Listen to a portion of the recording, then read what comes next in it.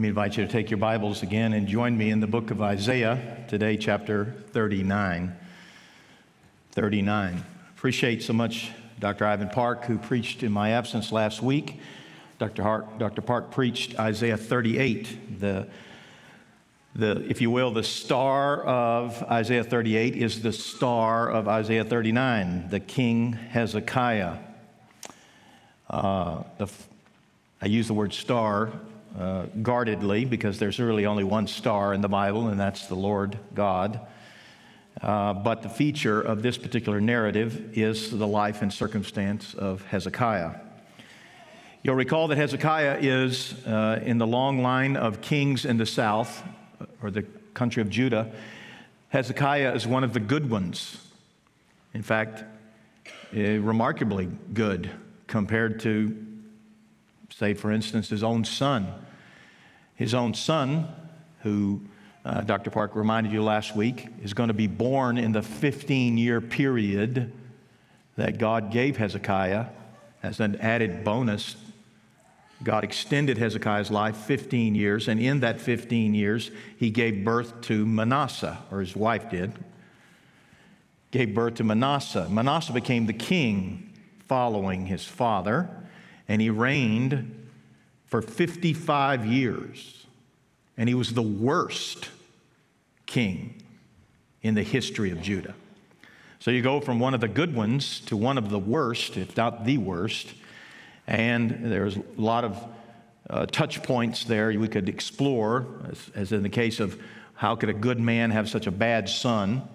Maybe this good man was not a good father, all kinds of conjecture about that. But good fathers still have rebellious children.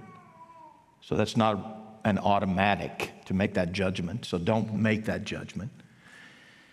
In this case, we do know that Manasseh is an evil man and restores all of the pagan idols and pagan shrines and places of worship that his father had seen fit to tear down.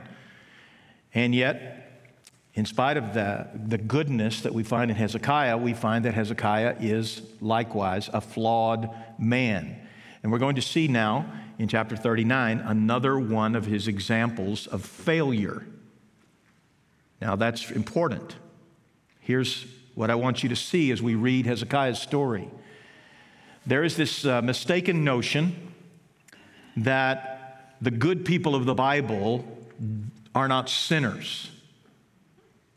Now that needs to be blown up in your own mind. The notion that Abraham was not a sinner, even though he's a patriarch and the man to whom God promised that he would make him a great nation. The notion that he is not a sinner is completely unbiblical. David, need I go into David's story to prove that David is not a perfect man by any measure? Could go on and on and on. Even Isaiah is a prophet of God, and yet he too is a sinner. So we need to get this calibrated in our minds accurately, that God uses sinners, that God works through the circumstances of sinful life, and he brings about his glory. God's plan is bigger than your ability to ruin it. Don't ever forget that. Ultimately, God's grace is what we all need. And it doesn't matter if your name is Abraham or David or Isaiah or Greg. We need grace. And apart from grace, we are toast. Our only hope is in God. And our only help comes from God. And we see that again in the life of Hezekiah. This is a good man who blows it. And so if there are any good men and women in this audience this morning, take heart, because God is greater than your failures. God is greater than your mistakes, and God is greater than even your rebellion against him. Your disobedience does not disqualify you from being a recipient of the future grace of God. Thanks be to God. for his promises. So we shall see this in the story of Isaiah, or rather of Hezekiah, as recounted in Isaiah 39. We're also going to consider 2 Chronicles 32. Before I read those two passages together, let me remind you of something. If you're not a big student of the Old Testament, and most people are not, you don't know that 2 Kings is a lot like 2 Chronicles. And 1 Kings is a lot like 1 Chronicles. And you'll read 2 Kings, let's just say randomly today, the 20th chapter, and you'll notice that the history of the king in 2 Kings, after all, you know, Kings is about kings, right? If you want to know about the kings of Israel and Judah, 1st and 2nd Kings, that's where you read about them. So the feature in 2 Kings 20, which we're not going to read today, is Hezekiah. It's the story of Hezekiah. Dr. Park referenced it last week. If you were here, you'll remember he referenced 2 Kings 20. But I'm going to reference the parallel passage in 2 Chronicles 32. You say, well, what's 32 got to do with 20? The answer is the feature is the same. It's Hezekiah. So the story of Hezekiah is told in the chapter that we're going to read today, Isaiah 39. It's also told in 2 Kings 20, and it's also told in 2 Chronicles 32. And you want to say, well, make up your mind. Quit repeating yourself. To which I say, all good preaching repeats itself. Amen? Amen. Thanks be to God. So, there you go. We're going to read from Chronicles 32 momentarily. By the way, in the Jewish collection of the Old Testament, 2 Chronicles is the last book. In your English, or if you will, your Roman collection, Malachi is the last book. But in the Jewish Bible, Chronicles is the last book. So we're near the end of the Jewish Bible when we read 2 Chronicles 32. But first, let's read the story of Hezekiah in Isaiah 39. At that time,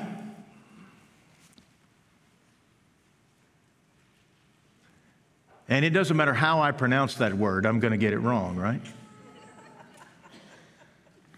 So let's just call him M. That's the way I coach people who come across these hard names in the Old Testament. Just say the first letter. We all know who you're talking about, right? Don't get hung up on trying to pronounce words that nobody can pronounce. In English, we don't have names that have 6 syllables. That is just not the way we name our families.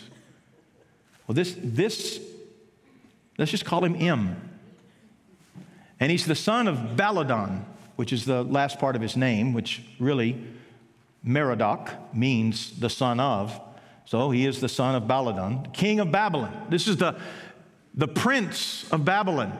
He's the son of the king. Sent envoys with letters and a present to Hezekiah, for he heard that he'd been sick and had recovered. And Hezekiah welcomed them gladly, and he showed them his treasure house, the silver, the gold, the spices, the precious oil, his whole armory, and all that was found in his storehouses. There was nothing in his house or in all of his realm that Hezekiah did not show them. Then Isaiah the prophet came to King Hezekiah, and he said to him, "What did these men say, and from where did they come to you?" Hezekiah said, "They have come to me from a far country, from Babylon." And he said, "Well, what have they seen in your house?" Hezekiah answered, "They've seen all that's in my house. There's nothing in my storehouses that I did not show them." Then Isaiah said to Hezekiah, "Hear the word of the Lord of angel armies, the host of God. Behold, the days are coming when everything you just showed those guys is going to be taken away.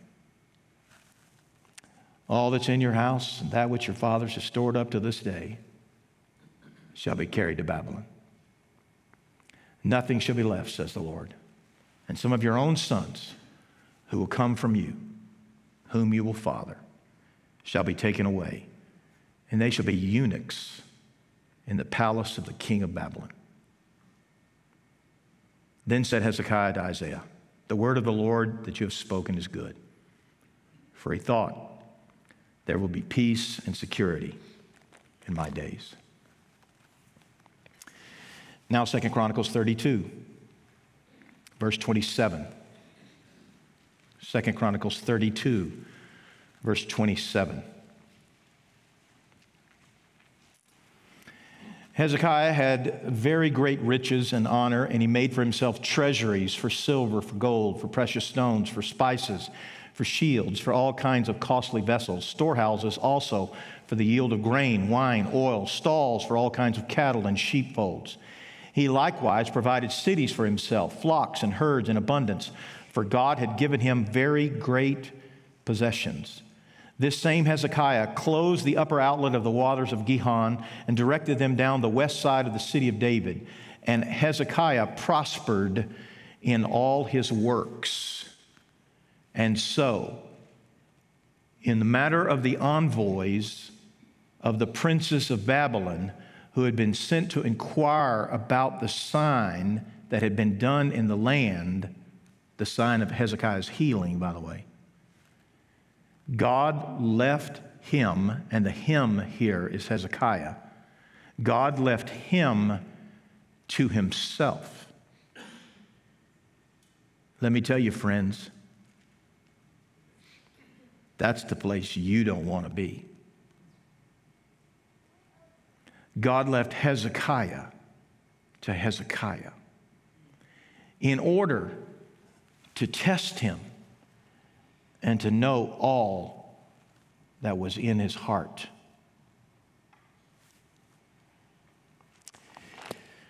Well, this is not a biographical sketch of Hezekiah, but I have to make you aware again of some of the interplay here because it helps you to understand how this all applies to us. Because the names and places are totally different. Obviously, we live centuries later, millennia later. We don't live in the 8th century BC. And though these players are not the people that we hang out with, we don't even know these people. And yet, our circumstances are virtually identical. You'll remember that Assyria is the great enemy to the north, and they have come to the northern border. We saw this last week in chapter 38 when Dr. Park was talking about they've come to Jerusalem and they besieged the city. And the great king of Assyria is an enemy that is unparalleled in his day. Babylon is going to be the country that overruns Assyria. But that's not going to happen for another 150 years. So at the time of this, if you will, this encroachment of Assyria in chapter 38, Hezekiah was tested by God as to whether or not he would make an alliance with the Egyptian king. And in rebuke of that, God brought sickness upon Hezekiah. Then he brought deliverance. He healed him. And this is the sign that has been talked about here in 2 Chronicles 32. These envoys from Babylon give the pretense, I heard about this miracle. I heard about this miracle healing in your life, and I've come to check on you and to celebrate with you the power of your God. If that sounds like flattery, you have recognized it accurately. What do a bunch of pagans from hundreds and hundreds and hundreds of miles away have to do with the King of Judah and his God? Nothing. Except word is that he's rich. And unbelieving kings seemingly are always interested in somebody else's money. So, Hezekiah has been healed from his sickness in chapter 38, and now he's on the straight and narrow. And in the midst of that, he gets a visit from the envoys from some strange place. I want you to notice how he describes it in verse 39. He said, Verse 3, Isaiah the prophet came to Hezekiah and said to him, "What did these men say, and from where did they come to you?" And Hezekiah said, "They've come to me from a far country, from Babylon." Now, if this sounds eerily similar to Solomon's story, Hezekiah is not Solomon. Solomon is not Hezekiah. But this story is eerily similar. What do we know about Solomon?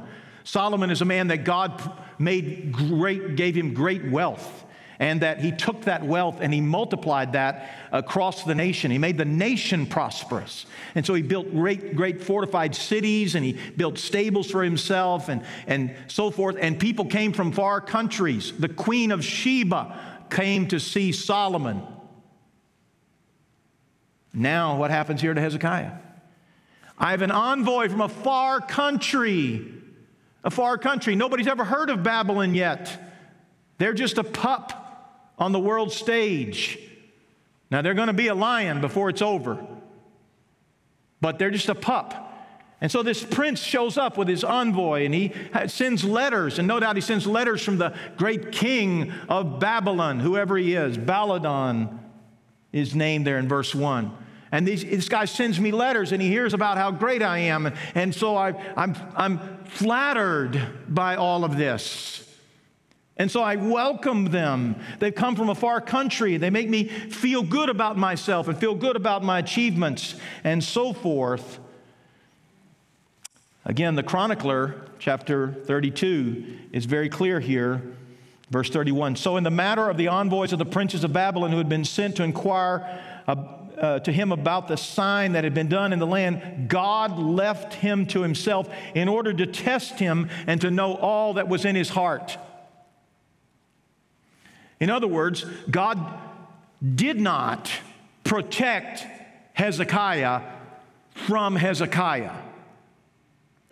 And God allowed this, if you will, this flattery to get through his protection. God allows this in order to reveal what's in Hezekiah's heart. There's something that all of us need to deal with. There's deep theological implication for this in our lives. Why do these things happen in our lives? Why do these hardships happen in our lives? Why do these tests and trials and difficulties come our way? Well, ultimately, the answer is because we live in a sinful world, right?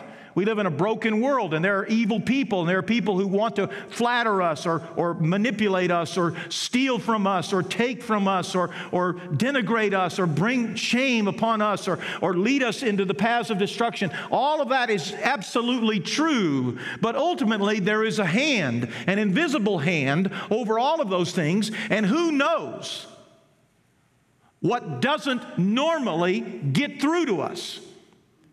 Think about it. Why is your life good? Why is your life safe? Why is your life protected? I've shared with you this morning, our own church has experienced the protection of God during the pandemic. Tell me, friend, why is that?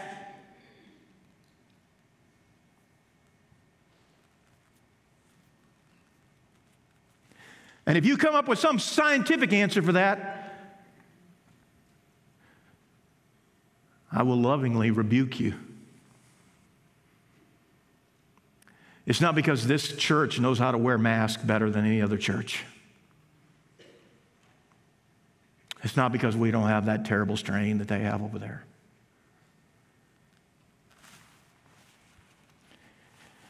It's because there's been an invisible hand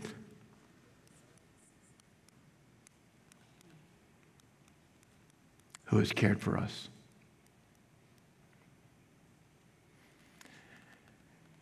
And the reality is, he doesn't have to do that. He doesn't have to do that tomorrow. He could change his mind today. Because the Lord uses these circumstances in ways that are beyond our understanding. His ways are higher. His ways are mysterious. And what is God doing here that he's not doing somewhere else? I don't know. I'm not going to waste 1 minute worrying about it. I recommend you not either. But I want you to know something, friend. That when your life is good, it is because God has protected you from a lot of bad that's everywhere, every day. And God protects and protects and protects and protects and protects and protects and protects and protects. But in the wisdom of God, after God had brought healing to Hezekiah,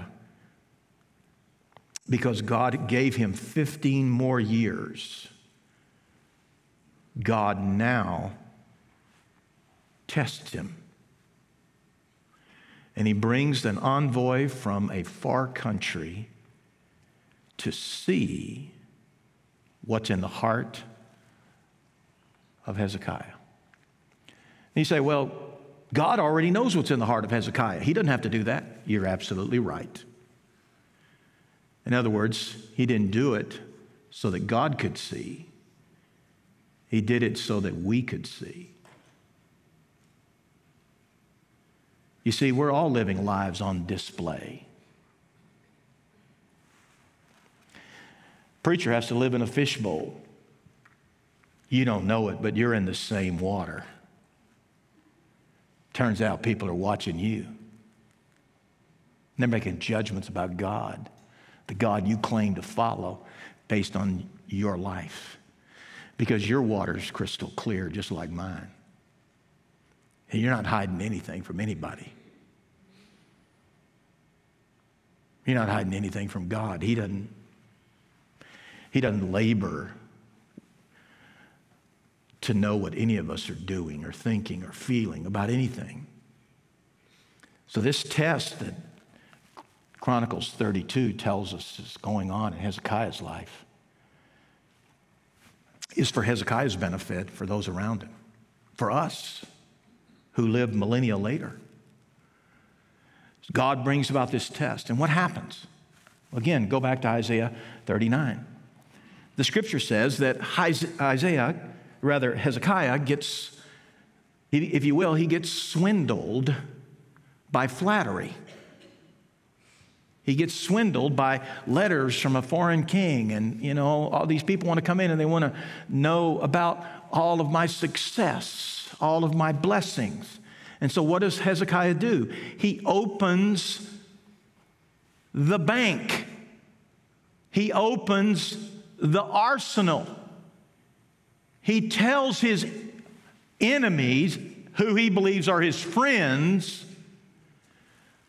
what kind of weaponry he has, how many soldiers he has, how much money he has.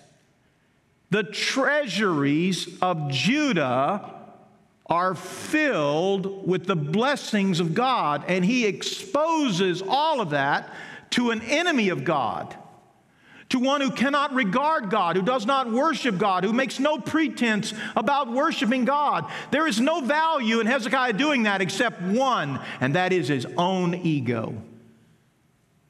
Now I would ask you, are you above such flattery?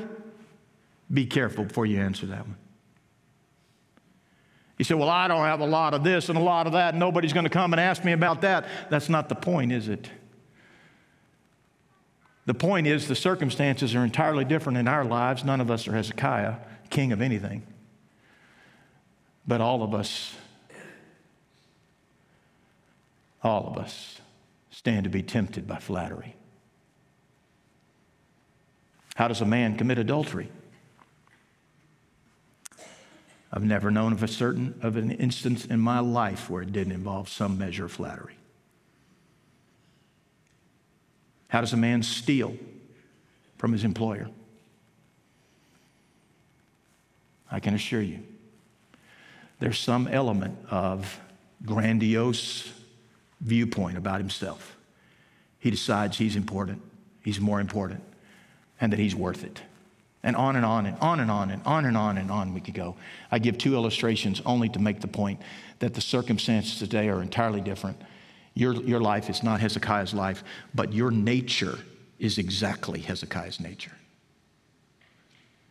Our problem, friend, is that we are not good. We are subject to flattery. We are subject to temptation. We're subject to being tested and failing. And we have found ourselves in the residue of the wake of our lives. We can find story after story after story after story where the story of Hezekiah is our story. We don't have to expose them here today in front of God and country. But we know that we are this man, subject to flattery. We know that pride is the soil from which flattery produces this crop.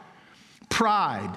There is this universal problem in the heart of man, and that is that we are proud and we like folks stroking our pride.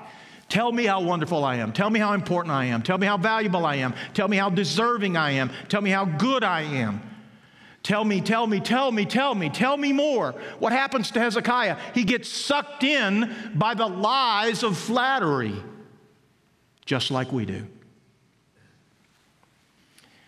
And the end result, of course, is that it brings great destruction. Notice what happens. Verse 5, Isaiah said to Hezekiah, "Hear the word of the Lord of hosts. Behold, the days are coming when all that's in your house and your fathers are stored up this day shall be carried to Babylon. Nothing shall be left, says the Lord." You say, why is that? Why is that? Because Hezekiah is again doing the very thing that he did in chapter 38, which is instead of making an alliance with God, trusting God for his importance, trusting God for his significance, he now opens up the storehouses of God to pagans, to unbelievers, to people who have no regard for God. He says, in effect, I like you at the expense of your affection for God or the expense of my affection for God. He compromises at the point of his own devotion to God.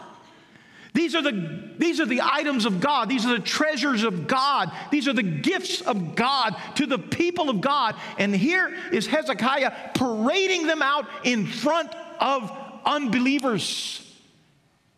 The applications of that are enormous.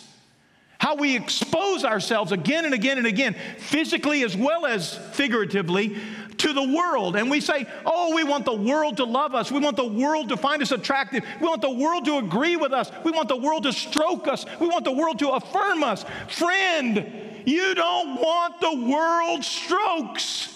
You don't. They are damning. They are. You want God. That's what you want. Stop getting your affirmation from the world. Why do we need revival? Because we do dances with the world. Because we care about the affections of the world. That's a figurative term, dancing. I don't mean literal dancing. For those of you who struggle with that, that's not my issue.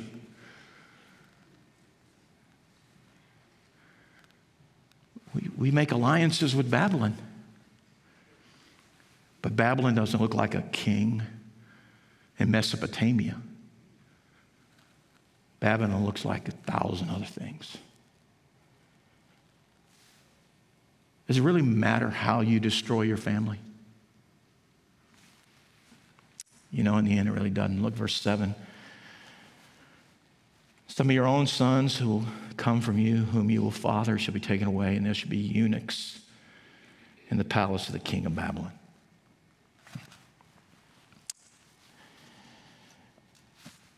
Hezekiah is going to have sons, and they're going to be deported. These are the princes of Judah. These are the sons of the king of Judah. They're going to be treasures. They're going to be trophies. They're going to be deported. They're going to be taken off. And they're going to be made eunuchs.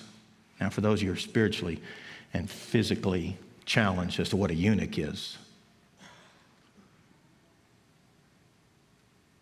let's just say there's not a man in this room who wants to be made a eunuch, and leave it at that.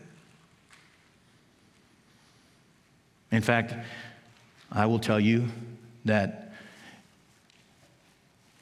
the Bible says that a eunuch in Israel is not permitted to enter the temple grounds because he is considered to be deformed.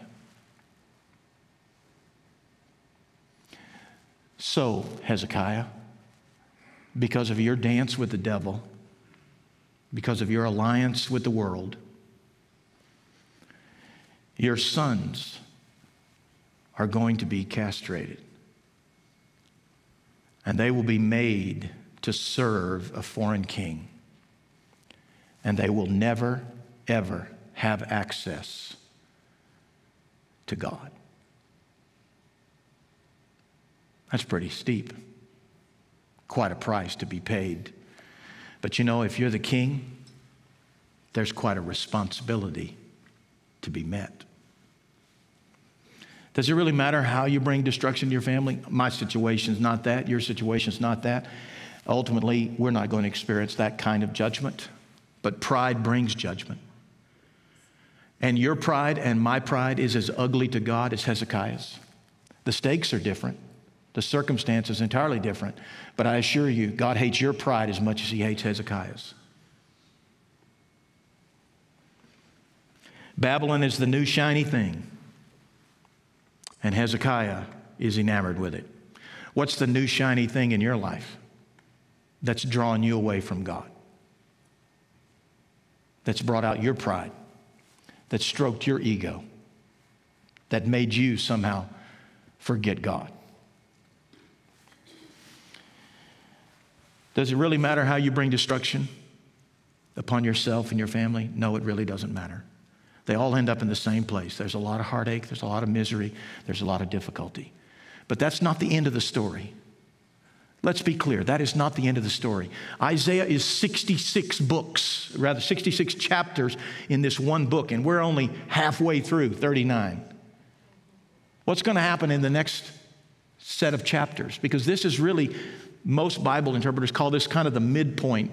Some of them, you draw a bold line, take a Sharpie or a Marks-a-Lot and just draw a line between the end of chapter 39 and the beginning of 40, because the tone certainly changes in 40. Because the promise that God's making throughout the Old Testament is that God will raise up a people. He will take Abraham and he will make him a great nation. He doesn't even have a son, but he eventually, through a miracle, through a sign, gives him Isaac. Then in Genesis 22, God tests Abraham. He asks him to take a knife and thrust it into the chest of his only son. You remember, he tests him, just like God tests to know what's in the heart here of Hezekiah. God tests Abraham, and Abraham passes the test. He tests Hezekiah. Hezekiah does not pass the test. But the point is the same. God is showing what's in the heart and showing that God honors trust, faith, devotion. He does not honor those who turn away from God and move to unfaithfulness toward God. In those cases, God demands something else. And we see that plainly in 2 Chronicles. So let me go back to 2 Chronicles, verse 24. Chapter 32, verse 24. I'm going to read one more paragraph. In those days, Hezekiah became sick and was at the point of death. He prayed to the Lord, and he answered, and he gave him a sign. But Hezekiah did not make return according to the benefit done to him, for his heart was proud. Therefore, wrath came upon him in Judah and Jerusalem. But, and that is the key word, but that's not the end of the story. None of us have written the end of our stories. None of us are dead. All of us are still alive, and we have the opportunity to repent, to turn away from our sin and turn away from our failure and return to God. And that's precisely what Hezekiah does. Notice here, verse 26, but Hezekiah humbled himself for the pride of his heart, both he and the inhabitants of Jerusalem, so that the wrath of the Lord did not come upon them in the days of Hezekiah. Why did God not bring judgment? Why did God extend his life? Why did God forgive? Because Hezekiah repents, and he leads the people to repent. This is the great news of Hezekiah. Not that he failed. Frankly, that is as common as dirty dishwater. We have all failed. We have failed, some of us already this morning, in catastrophic ways. We are failures. We are repeated failures. What is the answer to our repeated failures? It is the process that Hezekiah submitted himself to, and the same process that we must submit ourselves to. And that is the process of repentance, of calling out to God. Study Hezekiah's life if you want to study and what this looks like. I would commend him to you. He's a good man who failed. But yet God received his repentance. God recognized his repentance. The promise is tied to repentance again and again and again and again. The promise is not tied to the faithfulness of man. The promise is tied to the faithfulness of God in man. God is the one who works all things after the counsel of his will. God is the one who's going to make lemonade out of our lemons. God is the one who's going to rescue the perishing, care for the dying. God is going to do this. He's the one who's going to snatch them in pity from the grave. This is the work of God. It is the work of God in Hezekiah's life. It is the work of God in Abraham's life. It is the work of God in David's life. It is the work of God in my life. It is the work of God in your life. Our only hope is repentance, humility. The answer to pride's sin is the antidote known as humility. Humble ourselves before God and seek Him. We must seek Him. If we don't do this, then we find ourselves left with nothing else except destruction. Pride does bring destruction, but repentance brings mercy, forgiveness. I would urge you today, as you consider the life of Hezekiah, to consider your own. How have you found the world attractive and compromised the ways of God because of it? Well, once you recognize that, by God's grace, turn from it and seek forgiveness. And God will restore. Listen, if we don't have grace, we don't have anything. But we do have grace. God is such a good and kind God that He would forgive us and care for us after we have so often devalued and denigrated His name. Who are we to be so loved? I want to leave you with one more thing real quickly.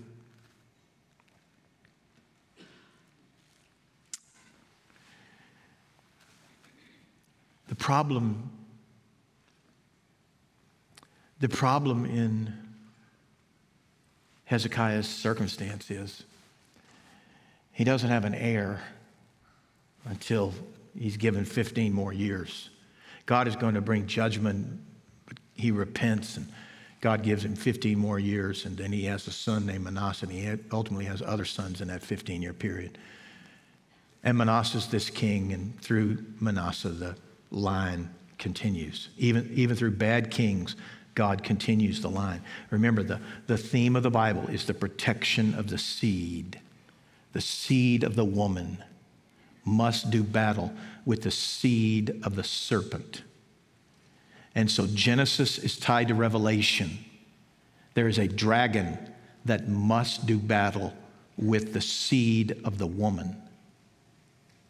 And that seed must be protected throughout the failures of people like you and me. Here's the good news. The good news is no matter how much of a turkey a Christian is, God has other Christians to protect the gospel. No matter how bad a preacher devalues God and denigrates God, God has other preachers.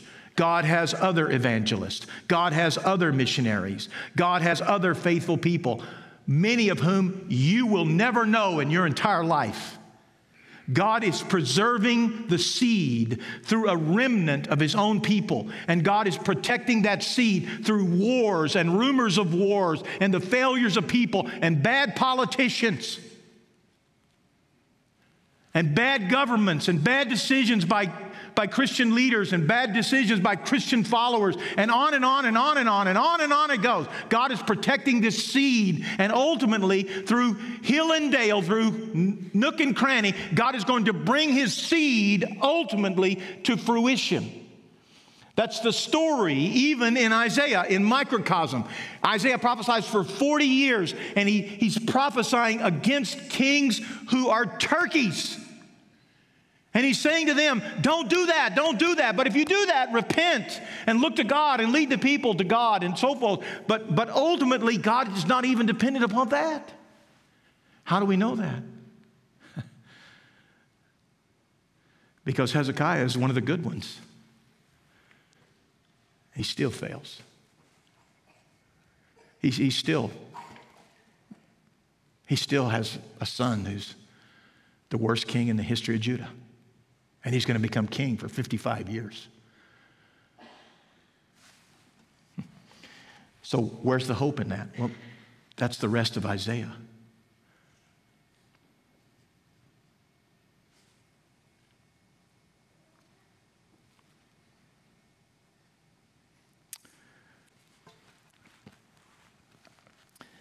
Forty-one years ago, my mother's mother, my grandmother, died. And in the family tree, my family, my grandfather was not a believer. He used to tell the preacher, I go to church twice every Sunday. Once to take B, that's what he called my grandmother, and once to pick her up. Get off my back. But my grandmother went.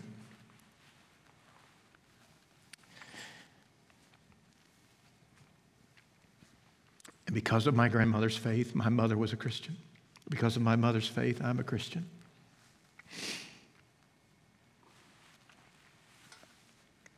41 years ago, my grandmother died. And my mother was planning her funeral. And she asked for the 40th chapter of Isaiah to be read at her funeral. I was a young preacher boy. I didn't know Isaiah from Jeremiah. You mean they're not the same? No. But you've heard these words from Isaiah 40, verse 28. This is the very next chapter. Have you not known, have you not heard the Lord? The Lord is the star. He's the everlasting God. He's the creator of the ends of the earth. He does not faint.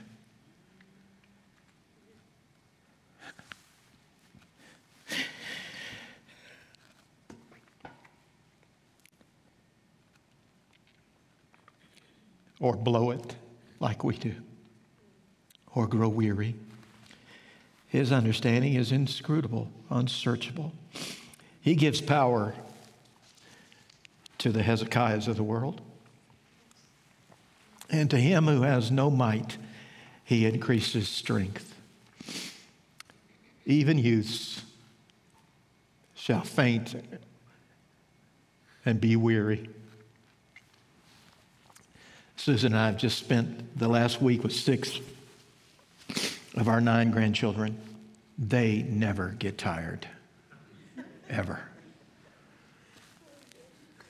But even they will faint and grow weary. And young men shall fall exhausted, but they who wait for the Lord, they shall renew their strength. They shall mount up with wings like eagles. They shall run and not be weary, and they shall walk and not faint.